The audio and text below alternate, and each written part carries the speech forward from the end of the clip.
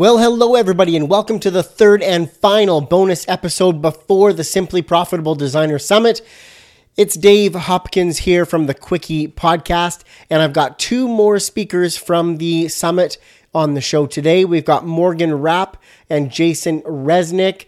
They are bringing it for you again. They've got actionable steps for you to take to improve your freelance design business or your side hustle design business, whatever design business you got cooking. They've got an actionable step for you to take, an actionable thing for you to do that will help improve your business. So just a reminder that the summit starts tomorrow. That is Monday, kicks off tomorrow. Speakers start hammering through tomorrow. It goes all the way till Friday. 30 plus design experts bringing it to help you grow and improve your freelance design business, your side hustle design business, whatever you got. Go get your free ticket right now. summit.davetalksprint.com. Again, that is summit.davetalksprint.com. I am speaking on Tuesday, and I cannot wait to see you in there.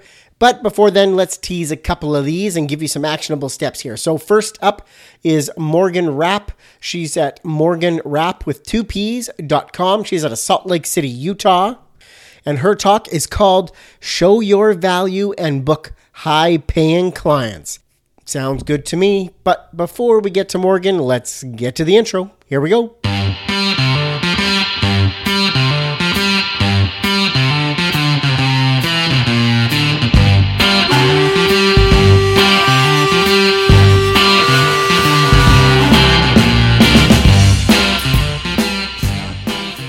Welcome to the Quickie Podcast, the daily interview show where we talk to graphic designers about their journey to the creative field. And we do it in 30 minutes or less. So, are you ready for a Quickie?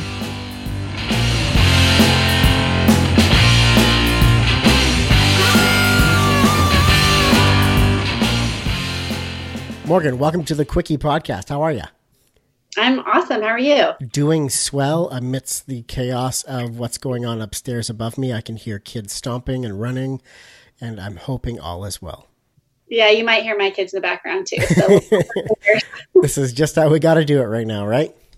Yeah. Awesome. So I always ask the toughest question first, and then we'll move it right past where it's out of the way. Tell the listeners about yourself. Okay, awesome. So my name is Morgan Rapp, and I'm a designer. I'm a mom of 3, and I live in Salt Lake City, Utah. I've had my business for about 8 years now. And formerly, I operated it under October Inc. Just made the transition last month to just my personal name.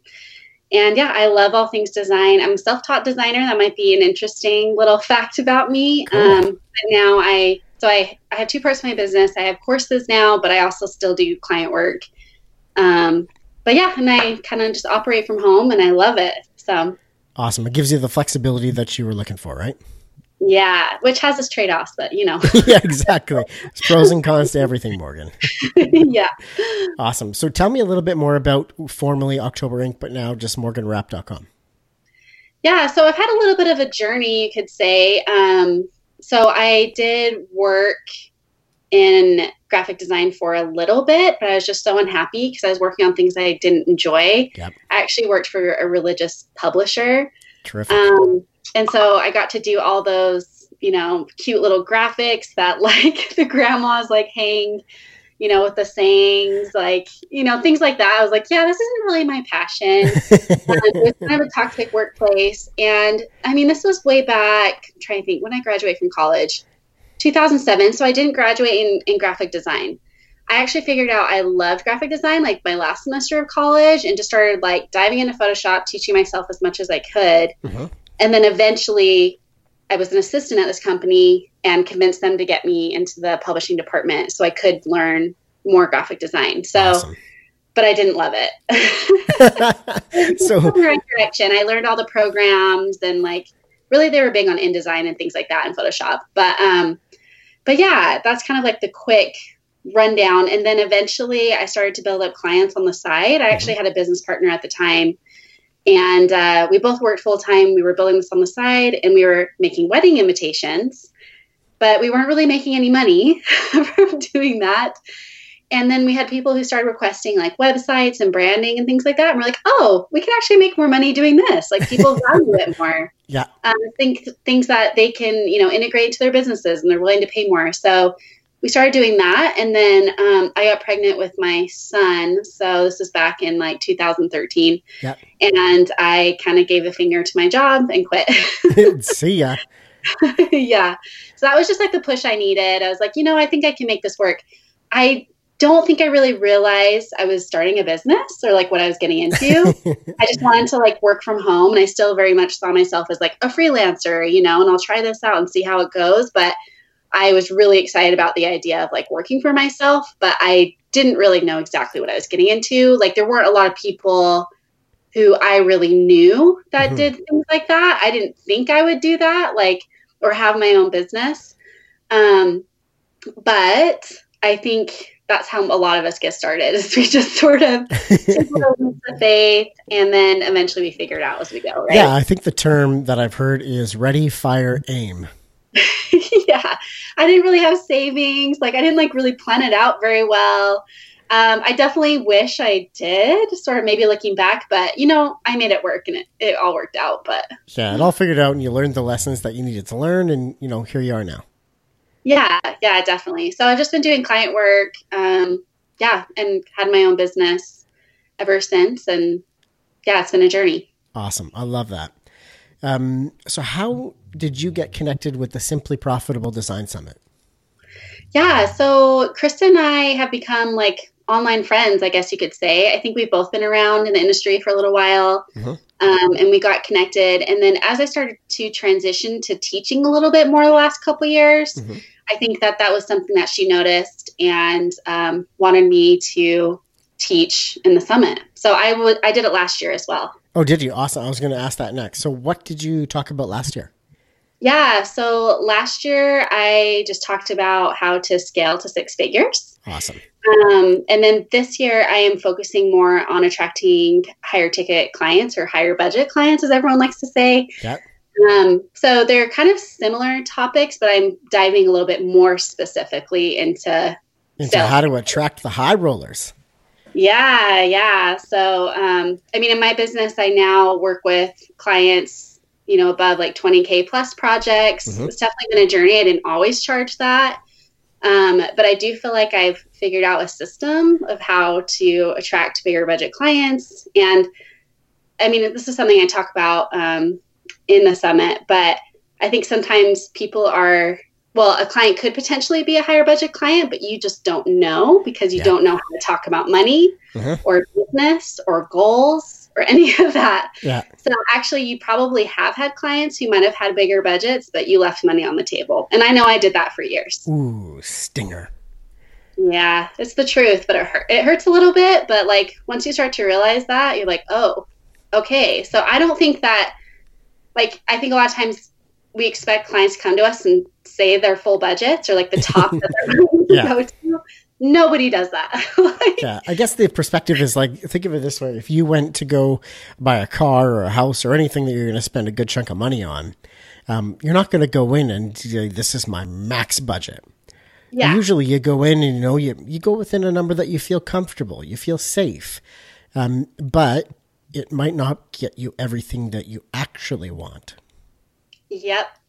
I think that clients are a little bit more flexible than you realize. And then also when you know how to talk to clients and tie it back to business goals and make it make sense for them and help them see that it's an investment and there's a lot of value that they're going to be getting from that, then there's more budget or money to be found, right? And so I'm definitely about keeping it all conversational, and I actually don't automate my sales process. I try to keep it very one-on-one, and that's intentional because we find more value, we find more solutions through that process. Yes. And that means higher budgets. Definitely. Whereas in the past, I would say, here's my rate sheet. And then you can't expect a client to want to pay you a lot more than what you send them. That's just not how it works. And so now I work with a lot less clients, but just on a higher level.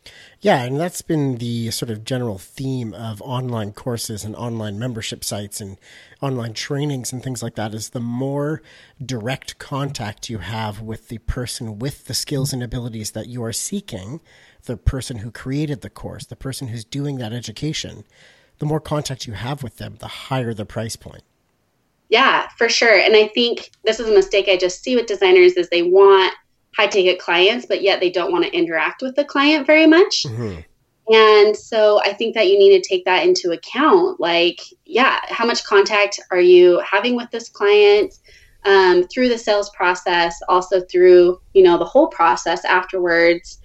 And do you want volume, or do you want to intentionally say no to people who might not be the right fit and then say yes to the people who would be? But you do need to have a little bit of a process so that you can kind of differentiate, because there are going to be people who just won't have big budgets, but that makes sense for them with where they're at in their businesses, right? Definitely. So I think that not everyone you work with is going to magically have like a 20K plus budget, but I think people have it more than you realize. Mm-hmm. And you just don't know how to talk about it, basically. Mm-hmm. Like those are sales skills that kind of come down the road. And take a little bit of practice and experience. Definitely. So somebody who is listening to this or coming to the talk and is sitting there thinking like, man, I would love to get some higher ticket clients. I would love to, instead of working with 100 clients a year, I'd like to work with 20, but still make the same amount of money, if not more. How can they start doing that? What's the first step, the first couple of things they can do to start moving in that direction? Yeah. So I would say like the first thing I would do is to start getting on sales calls with clients, because a lot of designers try to automate this process because they don't want to, quote, waste their time. Mm-hmm. And here's what I think. I think it's never a waste of time to get on a call with an ideal client, because even if they don't book, you learn so much about your ideal client's pain points and the way they describe their problems. So I record those calls and I'll review them and like literally write down word for word how they describe their problems. And then you can use that in your marketing and your copy, right? Mm-hmm. And every time you get on a sales call, you get better at it. Yeah, so true. So like you can't expect to never get on a sales call and then suddenly get on a call and be amazing. Yeah. You get better through doing it and through sales. So like you need the practice. So I tell everyone to get on every call you can. Like every client, potential client, get on a call and talk to them. And even if the client like volunteers their initial budget and it seems kind of low, I give an example during the summit, but I was able to turn a $1,000 project into a $20K project because I got on the call and I asked them why they wanted to do the project and like what the real goals were. Because initially they could set me like a set of tasks to do. And I was like, yeah, I mean, this is really low value. It's about $1,000. And then I got on the call and I was like, what's really happening with your website? What's the real goal behind these tasks? And they're like, actually, our website isn't organized very well and our conversion rates are low. I'm like, oh, okay, interesting. Why is that? They started to describe all these other things. I was like, okay, you actually need a full website redesign. Yeah. And so that's how we were able to move the needle a little bit more. And I showed them more value and actually how they were going to get more of a return by investing more. Okay. So how long did that call take you? Probably an hour. So you spent an hour and made $19,000 more. Yes. And so I also tell a lot of my students that same thing where I'm like, if I could tell you that you could potentially make 20K more an hour, would you do it? You know what I mean? Who would say no to that? Yes, of course you would. You don't like, not every single client you get on the call, books every single time and things like that, but you really can discover more value. Or like sometimes I'll have a client who reaches out and they're like, our website is horrible. Like we don't like how it looks. I'm like, okay, interesting. But I can start to see the branding is not very cohesive. And so we'll get on the call and I'm like, have you thought about the branding? And they're like, what are you talking about? I'm like, well, because a lot of what you have been describing kind of goes back to the branding. Well, guess what? Then it turns into a branding project and a web project, right? Mm-hmm. So I think it's really just about asking why. Like if you can just ask, why do you want to do this project? What are the goals behind this project? I honestly think that is like the best thing you can do. So get on calls with clients, ask them why they want to do this. That's awesome. Morgan, that's such great advice. So if you're listening to this podcast, you have to sign up for the Simply Profitable Design Summit. It's free. Get your free ticket and go attend Morgan's talk. Would you like to make $19,000 more per hour? I think you would. So definitely go check it out. Morgan, where can people find out more about you, the services you offer, and just connect with you? Yeah, so I tend to hang out on Instagram the most. So you can find me at Morgan Rapp. Also my website, morganrapp.com. And then I do have some courses for designers, like more business courses, how to, book higher ticket clients. And then I also have a course on Shopify as well. Awesome. And that's morganrapp.com, Rapp with 2 P's, right? Yep, 2 P's. Happy days. Rapp with 2 P's. Morgan, thank you so much for spending some time here on the Quickie podcast today and sharing this knowledge with us. Yeah, thanks so much for having me. All right, everybody. That was Morgan Rapp from morganrapp.com, and that's Rapp with 2 P's. Again, she is speaking on Wednesday at the Simply Profitable Designer Summit, and her talk is called Show Your Value and Book High-Paying Clients. Happy days. Next up, I've got Jason Resnick. You can find him at rezz.com. That's REZZZ.com. And he's also the founder of NurtureKit.co. Really enjoyed my chat here with Jason. He is also speaking on Wednesday, March 25th at the summit.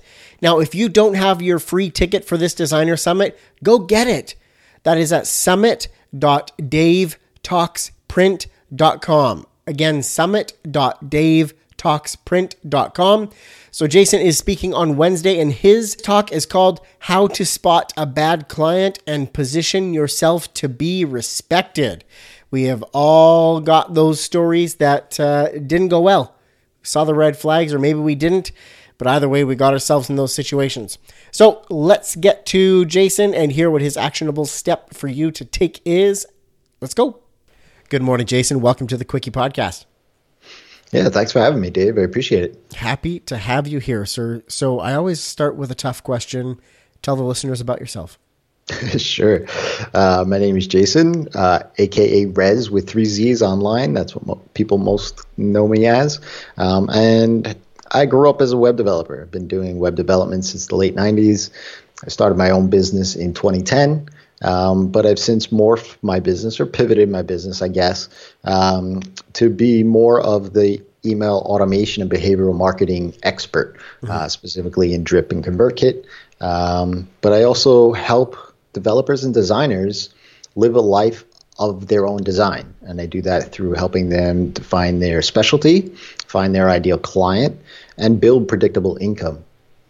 Awesome. Dude, that is like so well rehearsed. It's funny.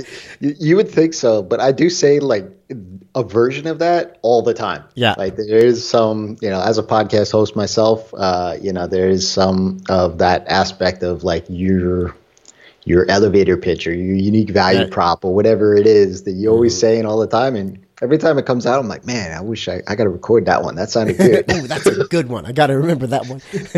Very cool. What is your podcast called, Jason? Live in the Feast. Live in the Feast. I am hungry right now, so resonates. Awesome. So how the heck did you get connected with the summit? How did that all come about? Yeah, I was introduced to Krista through a mutual friend of ours, Jimmy Rose. I knew Jimmy through the WordPress space, and we have this weird obsession with automation, and we've connected on that level. And he said, hey, look, I know who you are and what you do, and have you ever met Krista before? Because she does sound very similar to what you do. And Krista, to her credit, that's how I started my business, was really just cater to designers as a developer and allow the designers to focus in on their work, whereas I would develop the theme for them. However, she's taken it above and beyond and gone totally, taken it much further than I ever did. And so when we got connected, she invited me on her podcast, and I invited her on my podcast.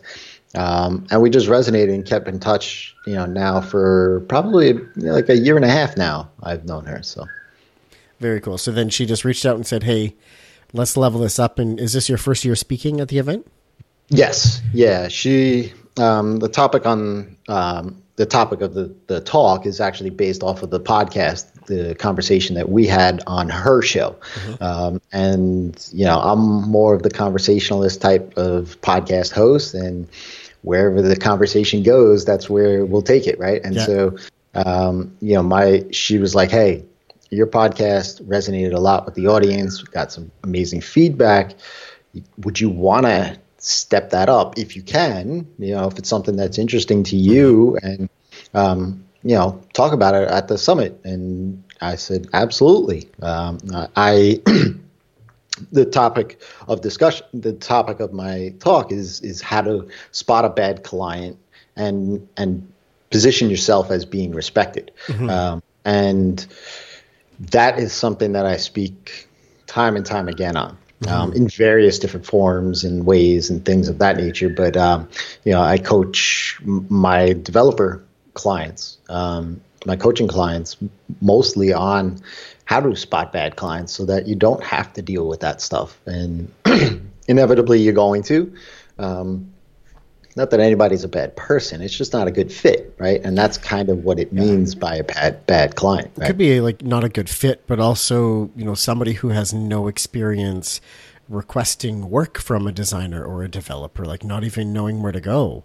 They may go, well, I deal with my contractor like this for my flooring in my house, so maybe I should do the same with my designer. They just don't know. They don't know, don't try and offer an exchange for services, maybe is one starting point. Right. Yeah. I mean, what happens is inevitably when you get into client services work, there's going to be, it's not a home run every time. It's not a grand slam, right? Sometimes it's a double. Sometimes it's a walk, right? Like the baseball analogies. But, it's really what it comes down to in my experience, and I've been doing this a long, long time now, is when, as a service provider, when you start to talk about a bad client, really, if you actually take yourself out of the equation, you look at it from afar, something was mismatched or misaligned. The goals and expectations were misaligned. There was maybe some, the air wasn't clear, right? Meaning what the client expected was actually going to happen and what you were going to deliver on as a service provider, while nobody was in the wrong, it just was never communicated clearly what that deliverable was going to be.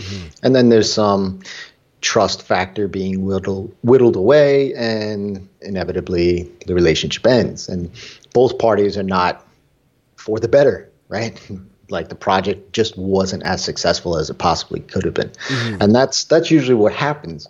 I mean, now there's different versions of that. Sometimes it ends okay. Sometimes it can be saved. Other times it ends badly. And you're just like, oh, I don't never want to experience that again. Right. And so, and that's how the terms and conditions page gets made. Correct. Yes, absolutely. But more importantly, I think, aside from the terms and conditions, and this is something that I'll actually talk about in the talk, is, it's clear communication from the start. Like, when you start to have those email back and forths that, where they come into your ecosystem or your sales pipeline, whatever you want to call it, just start, positioning yourself as the expert. But you also want to be crystal clear. Don't assume anything. Write everything in black and white. On the calls, just like I have this thing like, hey, is my grandmother going to understand all of this? Right? Like, because if not, and I assume something, I could assume wrong, right? And vice versa, right? And so there's another critical point at which communication, I over communicate.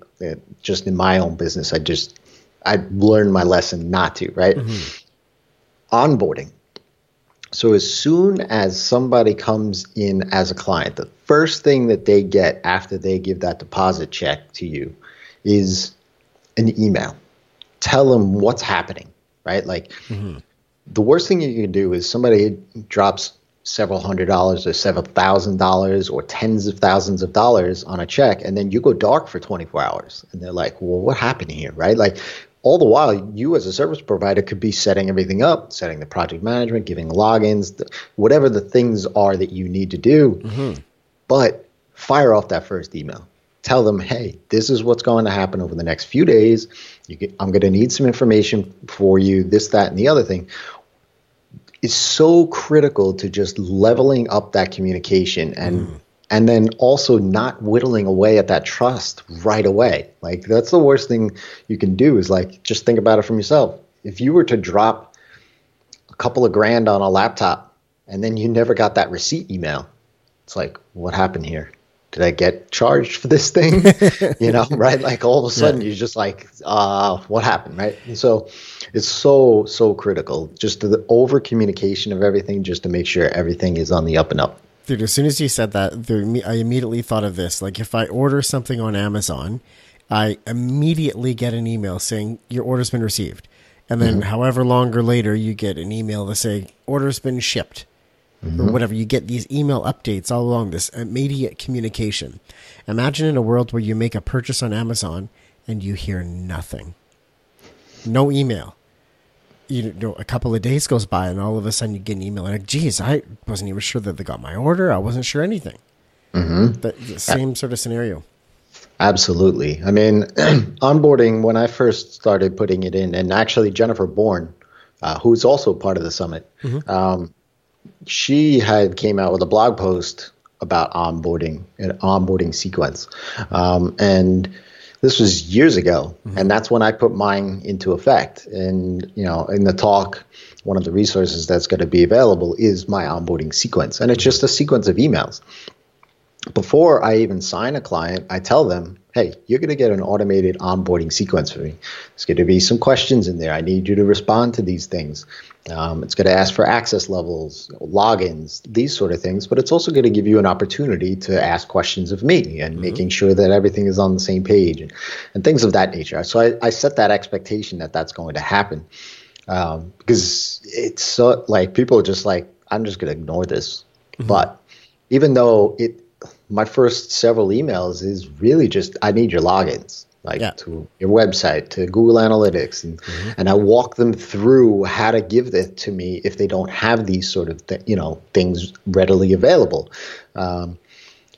While I don't need that day one, I do need it, right? And so I might as well just start asking the questions that I need. And so the onboarding helps with a lot of that stuff and nothing falling through the cracks on the back end of that. 100%. That's so great. What a great piece of advice there. As soon as you get that check, that deposit, boom, send an email, let them know what the next steps are, what's going to be happening next, so that there's no, even 24 hours of silence is like, they start to think like, did I do this right? Did I do something right? You don't want that doubt creeping in. Yeah. I mean, and that's the other thing too, is like, it goes back to the idea of being respected. It shows your expertise in what you do. It shows that you've been down the road a few times. It shows, that you can answer a question that they may have already, and you're just answering it before they can ask it. And so there's a lot there that just intrinsically happens just by sending off several emails. And one of the things that I'm also going to talk about before they become clients, because that's the biggest thing. Like, if you just searched on Google how to spot a bad client, right? You could, and believe me, I did. And you're going to get over 300 million search results. Yeah. And if you just went through the first page, there are going to be a whole bunch of articles and lists of, the top 15, top 20, top 8, top 3. And they all talk about how to spot them when you're working with them. Yeah.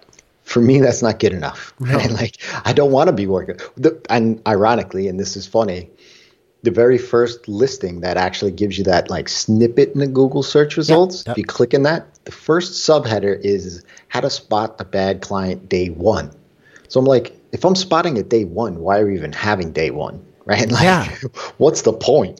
Yeah, totally. So what I try to do, and this is what I'm going to talk a lot about in the talk, is how to figure out your red flags list but also your green lights. Like, what you're going to look for on both sides of the coin of a lead that you want to avoid, but you want to welcome the good clients, if you will. But those are traits and characteristics. How do we take those traits and characteristics of somebody and then turn it into questions or a process or something that will allow us to find out if a lead or somebody that we're talking to that's a potential client falls into one of those buckets, right? And so that, in all of the articles that you find, there's nothing that talks about that. And for me, that's what's most important. Like, yeah, I can identify if I'm talking to somebody or working with somebody, if I like the person or not. But how do I figure that out beforehand? Like, I don't want to work with somebody that is, quote unquote, a bad client. So that's what the vast majority of the talk is going to be about. But it's just, look, we all started businesses to not have 12 bosses that we hate, right? Like, for me, it's funny. Like, I say to myself and my family all the time, like, well, I got to go ask my boss. I don't really like him all that much if I can take off this afternoon, right? And so I don't want 12 bosses. Like, I just want to be the boss of me. Yep. And I want to be a partner with all of my clients. Yes. And that's really how, for me, that's when you're being respected and you're working with great people. That's amazing. I love those little knowledge bombs and things that you've just left there for us. And there's going to be so much more of that in your summit talk. So listeners, please go check out Jason's talk. You can get a free ticket to this event to hear what he's got to say, to hear what 30 plus other speakers have to say. So Jason, thank you so much. Last, before I let you go, how do people find you? What's the website? What's the Instagram? Let us know where to find you. Sure. You can find me at Rez on Twitter. That's usually my, unfortunately, there is a Rez on Instagram that has one photo of like 400 and something weeks ago that I can't get. I don't know, whatever. Facebook won't give it up, but I'm at Rez20, the number 20 on Instagram. But Rez.com or nurturekit.co. You can find me at each of those websites as well. Happy days. Jason, thank you so much for your time, man. I'm looking forward to being part of the summit with you. Yeah, absolutely. Thanks for having me. All right, that was Jason Resnick. Again, he is speaking on Wednesday at the Design Summit, and his talk again is called How to Spot a Bad Client and Position Yourself to Be Respected. Now, guys, Summit starts tomorrow. That's Monday. Starts tomorrow. Go get your free ticket right now. Summit.davetalksprint.com. Check me out on Instagram at The Quickie Podcast. There's a direct link to it in my bio there. Summit.davetalksprint.com. Go get your free ticket. Can't wait to see you in there. Thanks for being here.